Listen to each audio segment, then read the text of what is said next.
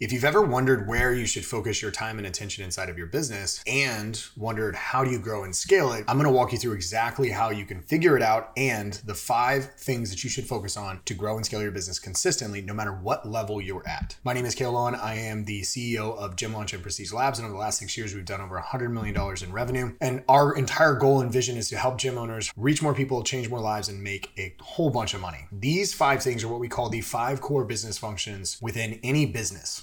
You could talk about other stuff like finance and HR and teams and all that stuff, but when it comes to growing and scaling your business from a customer standpoint and what you're trying to do, these are the 5 things that you need to do. Number 1 is we need to generate leads. And so do you have the skill set and the ability to go out and generate leads for your business consistently? Number 2 is you need to nurture those leads. Many times in business, especially in gyms, I don't know what it is, but as a former gym owner myself and not fully understanding how this concept works, but these core business functions, while they still work together, they're also very separate and they have and require different skill sets. So generating leads is a skill set in and of itself. And if you're a gym owner, you've worked with agencies in the past, marketing agencies typically do a great job in generating leads. However, leads don't mean sales. You'll notice that the second step is we still have to nurture those leads to show up to an appointment, whether it's in person, whether it's over the phone, over Zoom, it doesn't matter. We still have to get them to actually show up. So that's a skill set in and of itself. So number 2 is nurture leads. Number 3 is sales. So I need to sell those people that I nurtured and I paid money for that are actually showing up. I need to actually close them and sell them into my service so that I can collect cash, which is the lifeblood of a business. So how do I sell them? So that's a skill set in and of itself. But once I've sold them, the next piece is how do I fulfill on what I just sold them? Do I have the processes in place that I can scale this and create a repeatable process that gets clients exceptional results across the board and does it consistently? And number 5 is, can I keep them longer? So that'd be retention. And can I resell them into something of higher value? Can I ascend them into something like, let's say, use a gym, for example. I sell someone into large group training. Can I keep them? And then can I have the opportunity to ascend them into semi-private or private training, right? Or maybe I can sell them products or supplements, right? How can I make them worth more to me over time? And if you think about these and these 5 core functions, a way to be able to figure out if you have bottlenecks in your business is to rate yourself on a scale of 1 to 5 in each one of these 5 core functions. So on generating leads, scale 1 to 5. Can you consistently generate leads for your business? Where do you rank? Then go to nurturing leads. Do you have good show rates? And do you have a process built around this? And can you consistently get a large amount of your leads to actually show to an appointment? Number 3, sales. What's my close rate? Can I consistently close people and collect cash, the amount of cash that I need to be profitable on the front end and long term? Number 4, fulfillment. Can I fulfill on what I promised my clients that I just sold? And number 5 is, what's my retention rate? Am I able to ascend clients